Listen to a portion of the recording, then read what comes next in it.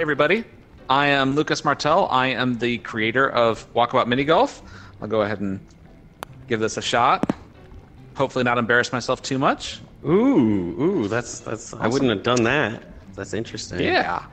Well, and today we're joined by Andrew Eiche. I hope I'm pronouncing your last name right. From Owlchemy. So correct. Maybe you can, if you want to intro yourself a little bit.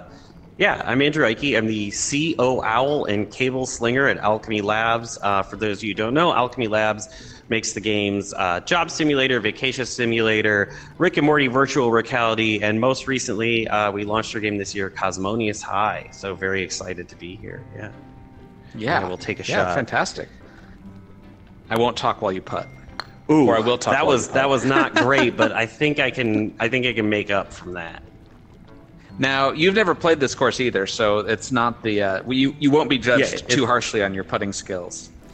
There we go. So I'm very curious to kind of hear about the history of Owlchemy, because you guys have been around in the VR space specifically for a really long time. Maybe you can just sort of talk about kind of how Owlchemy got started and all that.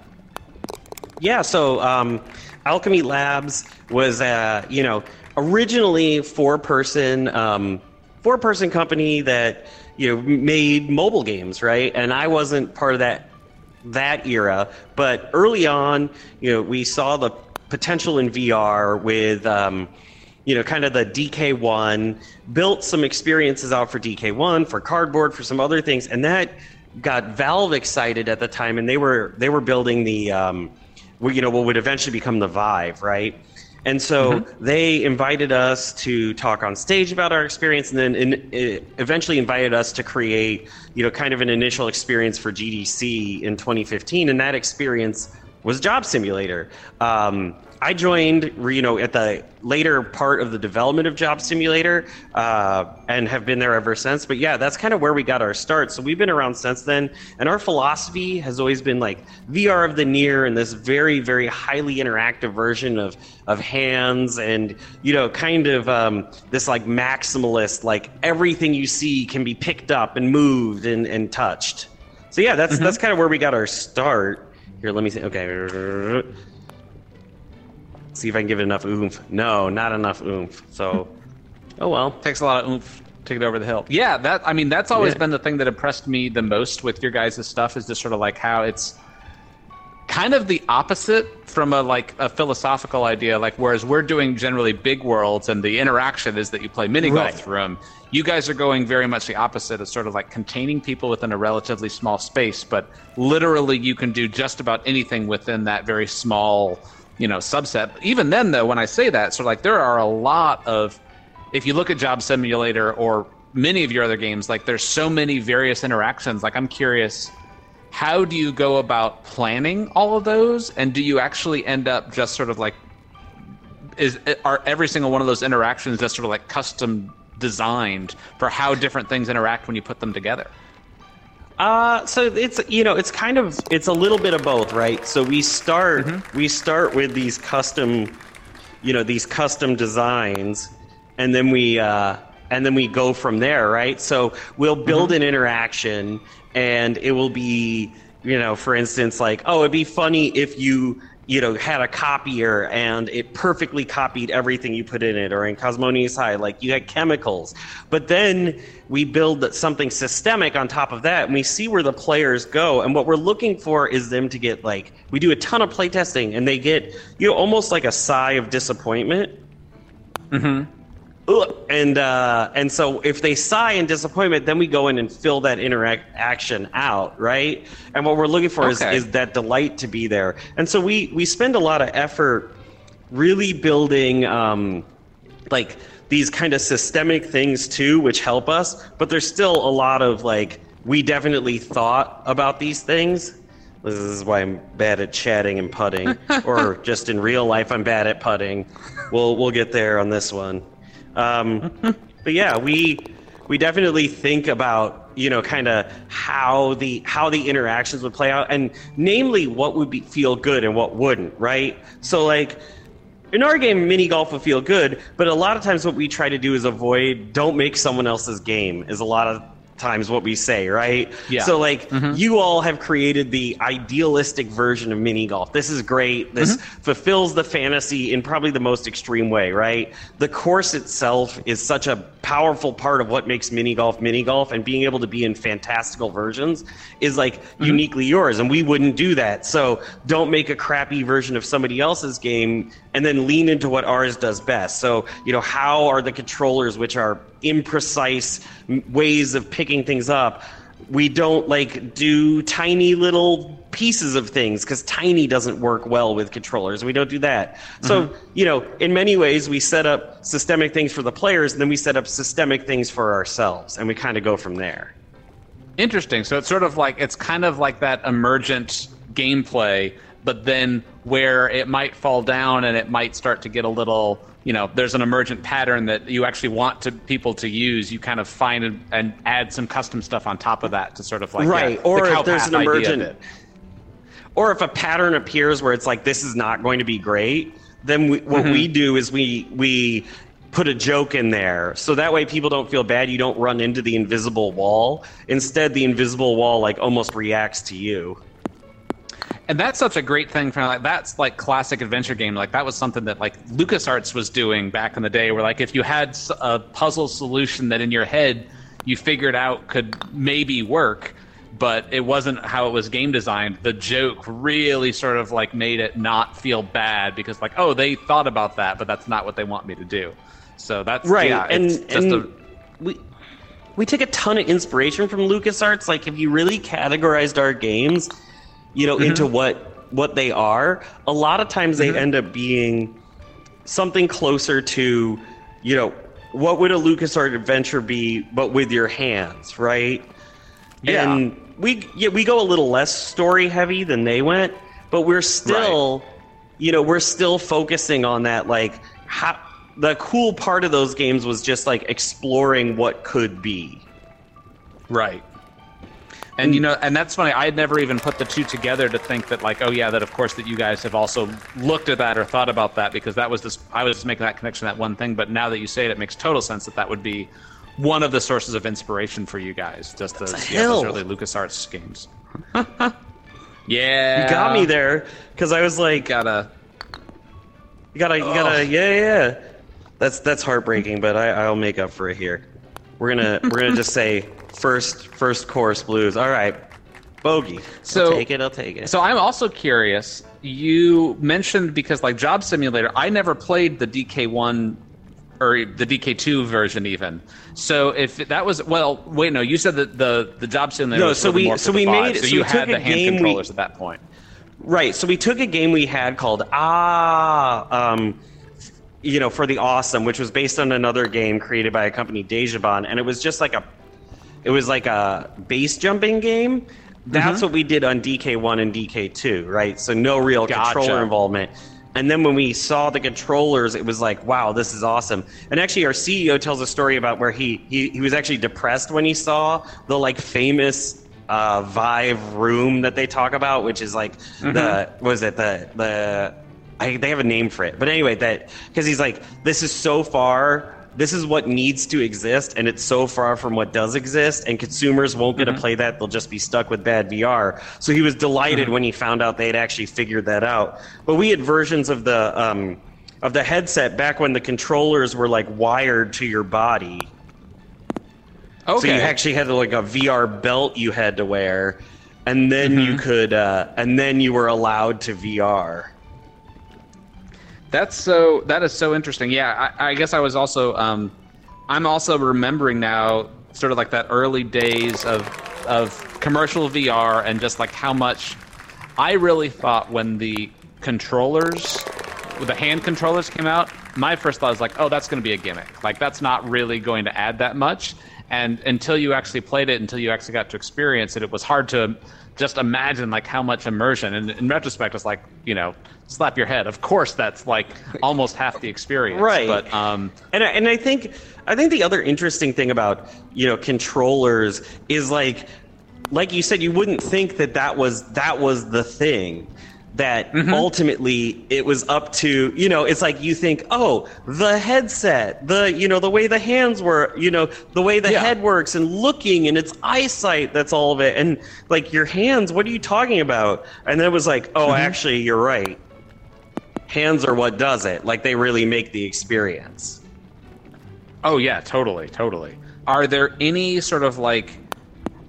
big technological or software just like what are the things that you think would add that we don't have or that is not quite working that you think would really sort of like take VR to the next level? Is there anything that you're missing? It's not that we're missing, it's that we're in early days of something. So Owlchemy already announced that our next title is going to be fully hand-tracked as its primary input and possibly fully hand-tracked as its only input. And so we really believe in hand tracking to a degree that would be, kind of unexpected. But it's kind of like you said, where we saw the writing with controllers, we're seeing the same thing with hand tracking. And then face tracking is also something interesting. So you and I are chatting right now, right? But like, not to knock on, like, everybody's avatars has the same problem, which is either lifeless eyes or inaccurate eyes, right? But to be able to actually get facial shapes out of the game and to see what, to see how what your players are experiencing and feeling is really going to change, the way that social VR works. Totally. And this whole heuristic for like putting it's actually funny that you mentioned the eye thing. So we did a lot of work on our avatars for this game to actually design around some of the limitations of current VR, and one of them was actually choosing to not do realistic eyes, just because if it's more abstract, I'd much rather have something that is low res but stylized and looks appealing, as opposed to when you don't make eye contact with somebody, it's the worst feeling in the world, and just gets into right, and it's almost valley, easier to go in and patch that in, right, than it is to be like, okay, we could take our lower fidelity avatars and we build on that, but we can't necessarily build on these like super high fidelity. You either have it or you don't. There's also something. Oh, that worked out really well for me. I was like, that is such a pro. I made the game move right there. I was like, let me just get it over the hill. This will be fine. So, there's actually been a couple of conversations. I think I even read one on Reddit recently, and people were asking about NPCs in VR. And they were commenting that you just don't see many of them, but you guys have done a decent number of those, both in Rick and Morty and in Job Simulator. You have some, but I remember Rick and Morty, I was really impressed with some of the stuff that you were doing with the NPCs in there. What was the sort of like, was that hard, or was that something that you guys sort of like already had up your sleeve in terms of how to make those NPCs work?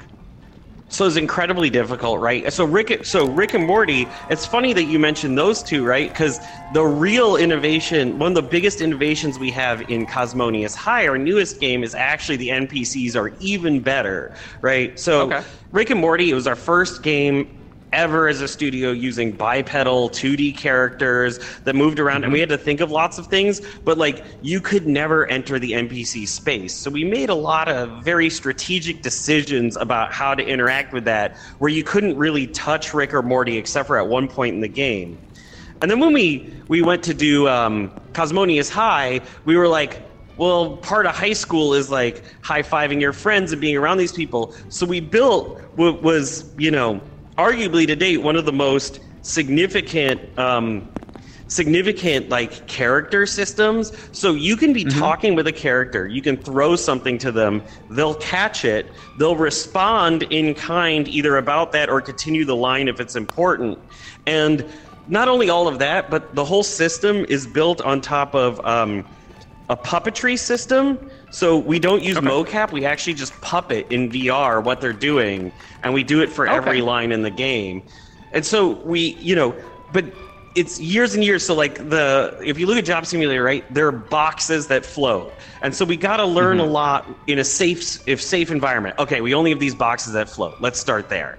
And then it was like, okay, we got the boxes that float, they buzz, you could throw stuff, you don't ever touch them, that's great. Let's put in bipedal characters. Still don't touch them, but we see what it feels like to have them in their space. And then with Cosmonius, it was like, well, technically with Vacation Simulator, we're like, okay, maybe now the boxes can be in your space. And then with Cosmonius, it was like, okay, we have 3 different types of aliens, and 2 of them like locomote across the ground. And what if you could like high five and interact and talk and do all these different things with characters and have all these systems on systems? And what we built was this like wild set of like smushed together systems that work to create these really believable experiences. And we're one of the only games, like normally in VR, you get a single high fidelity character, or you get lots of low fidelity characters. And we're one of the few games with like up to like 5 or 6 high fidelity characters on the screen at the same time. And characters interacted, like they talk to each other too. And they like interact. So the whole thing makes the world feel believable. But it was like, what you're seeing is the result of, 6 years of progress. I mean, that is it. It seems like a lot of the folks that are having success in the VR space are ones who are doing kind of like that, where you're able to sort of like you're able to build a relatively small game, but then take that tech and build on it and do more with the next game. So I would imagine that pretty much everything you do is sort of like you're able to take either all those lessons, or do you actually have sort of like a larger your own engine or your own tool set that you're basically able to bring in? So something you developed early on, you get it for free. We have something, and we have our own tech, right? Everything's owls, right? So it's owl tech and owl core, right? And so we have a core set of tech that we bring between each and every game. So we're always moving that core along, and it's been really helpful for us. So I'm sure there's job simulator things in our latest game that we're working on that are just like hanging around, code from that. I'm sure there's some code that I wrote, unfortunately, for our programmers.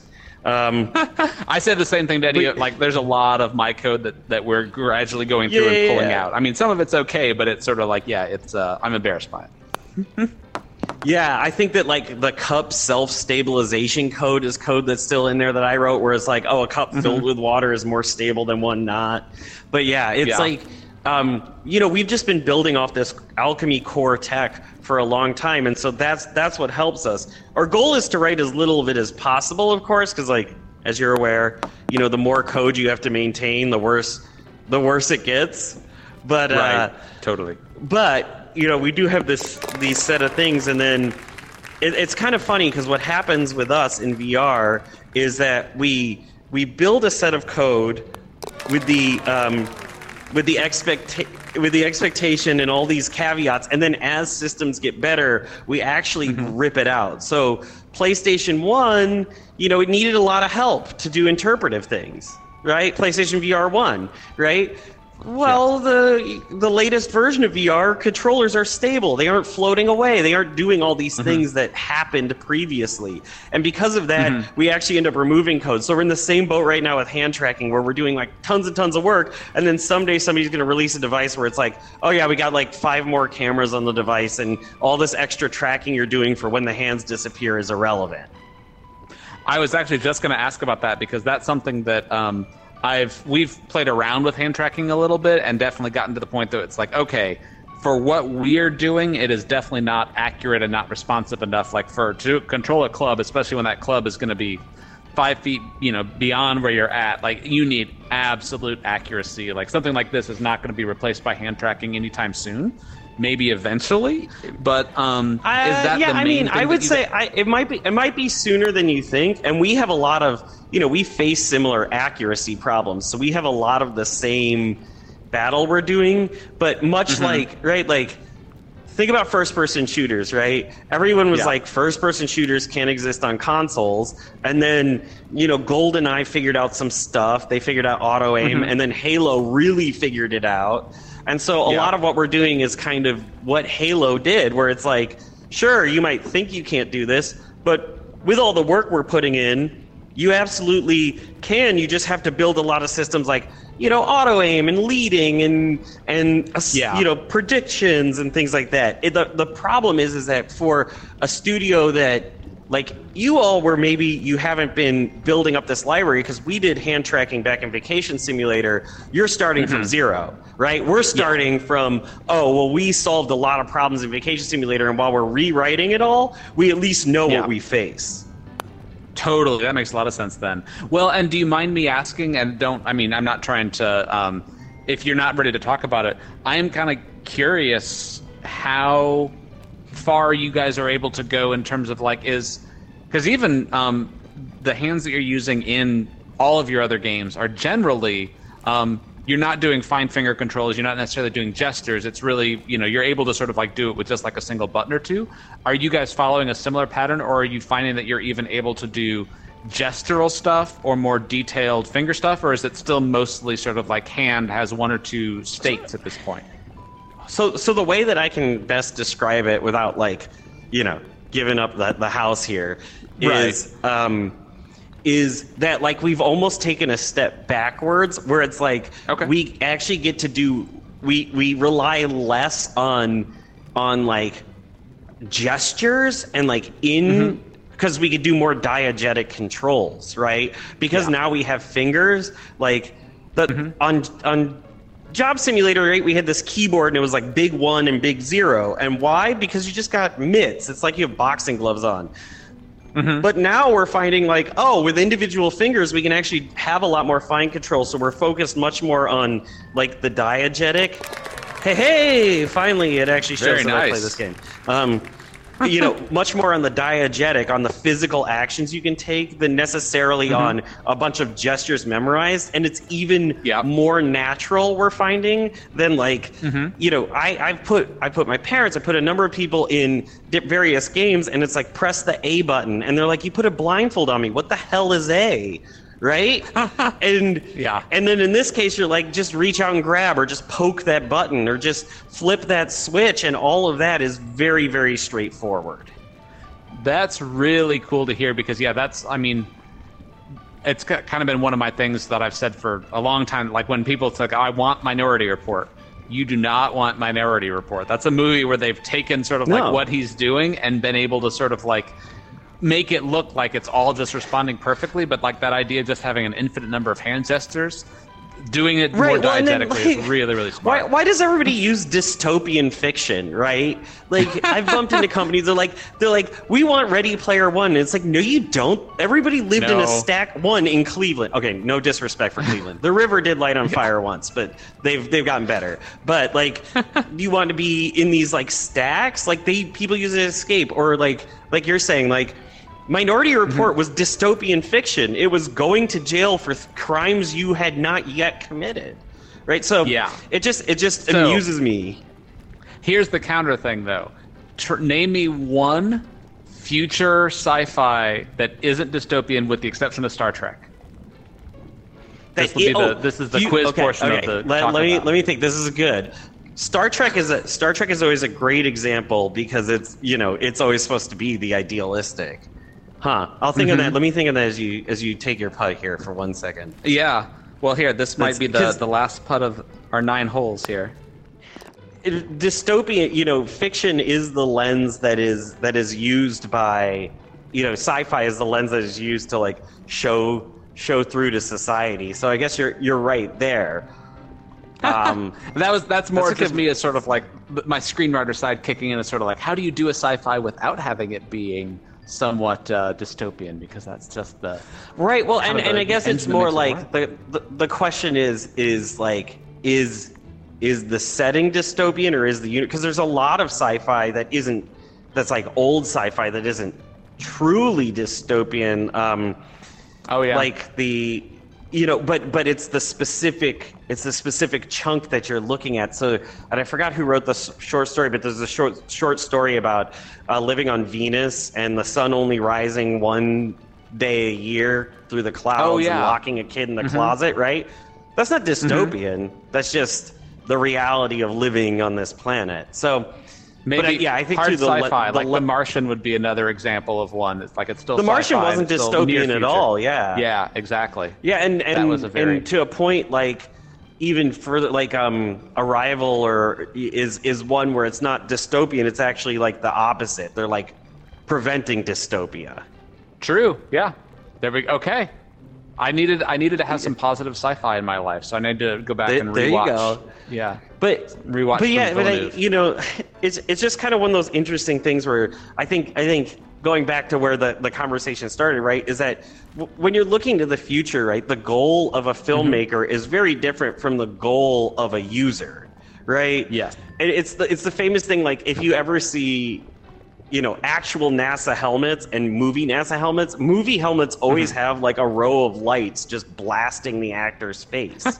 Why? Yeah. You paid $20 million, to get Matt Damon in the movie. You got to show the actor's face. But then when you look at actual helmets, they're like, no, in fact, there's like a visor and a shield to prevent the sun from like hurting their eyes and all these other things. Because in practicality, like the user experience of what it is to be on this very dangerous thing, a spacewalk, has incredibly different goals from, we paid $1 billion to put this human in space and we don't want them to like re-enter the atmosphere and burn up, right? We want them to successfully complete their mission and be safe. So I think that's where people get turned around, and what they want is the emotion they see like Robert Downey Jr. putting into like throwing away a file by shooting a basket. But they don't want to actually throw away a file by shooting a basket. Yeah. you want that aha moment. And that's 100% Minority Report of just like that. It's like, right, oh yeah, I think it just that's looks where really cool on screen. Right, and I think that's where like the big difference between like what we're creating versus when you hear folks talk about the Minority Report is, we're building off of user-centered design, right? Lots of play testing, lots of what feels good, lots of what plays well, and then a lot of like role playing. Instead of asking what makes you look like you're doing a lot of cool computing stuff, we ask what makes you feel like you're doing it, right? And so if you were going to make Minority Report VR, everyone would think that you just have your hands up floating in there. But it's like, no, what was the feel there? It was doing this kind of like deeper inspection and this like detective work. And obviously it was up because the cameras, they have Tom Cruise. They're not going to point the camera down at a desk. But for us, we would be like, okay, what's comfortable? And we want you to feel as if you are doing that kind of actual investigative work and splitting apart those files and doing all that thing. And so getting that feeling. And I think like, to what performs best in VR, right? And then I'll stop like rambling on and on. But I think that your game is a great example of this. What does best in VR is allowing people to role play. Right? And allowing people to not to do, but to be. And I think that looking at Walkabout, because this is where we are, this allows people to be. But when we go to mini golf, we so desire that it is this zany version of the crazy, like holes where even just the hole design, like shoot a ball in the air and have it go somewhere. The whole course is designed on how not to lose balls because they're expensive. Yeah. But in this, it doesn't matter, right? And so you can build this idealistic version of what it's like to be mini golf, what it's like to do that. And I think when you look at the top games, what's really performing well in Oculus is people asking these questions, or not Oculus, what's really performing well in Meta's headsets and even across the board. It's like, how can I be this? And that's the promise of VR. And I think that all too often we get too lost in the what is the game of it all, and what is like, this doesn't feel like a game, or maybe this is too game light, and don't ask ourselves the question of who cares what percentage game do we have, all the pick-upables we need, although your pick-upable system is great. That's not me knocking that. I love it. I have like a crazy stick. You could tell that I've explored it. But it's more like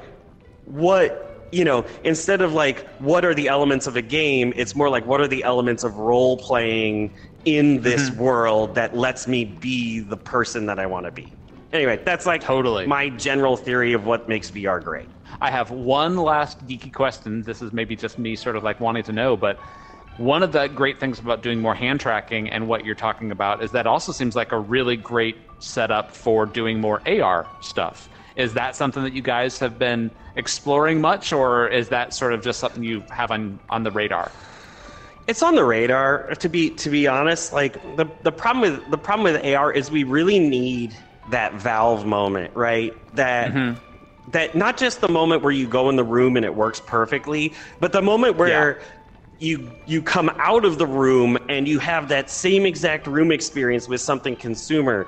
And I've seen a lot of AR demos, right? And I've seen them in perfect lab conditions do what you would want AR to do, but the headset's too bulky, or the optics don't work, or this or that. Yeah. And so I'm excited about the pass-through. I think that that's a very valid and powerful way to get us to a lot of the spots that we want to get to with AR, but we're still just not at that spot. You know, Owlchemy isn't the company of 15 or 20 years or 10 years out. Owlchemy is the company of 2 years out, right? And we're just not at that 2 year. You know, when we're looking at what's 1-2 years out, hand tracking, that's awesome, and that will feed into AR, but that's where our focus and lip tracking and using eyes and those kind of things. Those are on the near horizon, and then we reevaluate and say, is AR there, and there in a way that there's a large consumer base that could support it, because we also need a bunch of people to play it. We also need to have that growth and see that for that kind of supportive thing. So we're not going to be, there are folks that do great work in that, but we're not going to be out in the 5-10 years from now, this is going to be amazing, because that's just not the cycle we release products on. Well, I think we need to wrap it up here. So thank you, everybody, for tuning in. Play Rick and Morty, Job Simulator, Cosmonious High. Anything else that you'd like to plug, Andrew? Yeah, Vacation Simulator and Job Simulator and Cosmonious High. Those are kind of the big ones. They're out. We're doing discounts here and there all holiday season long. So if you don't see a discount on one of those games right now, they're going to be discounted soon enough. And if you want to check out those characters and kind of the latest and greatest where Owlchemy landed, Cosmonious is the best game to check out. Fantastic. Well, thanks for joining us. And thanks everyone for tuning in. Thanks for having me.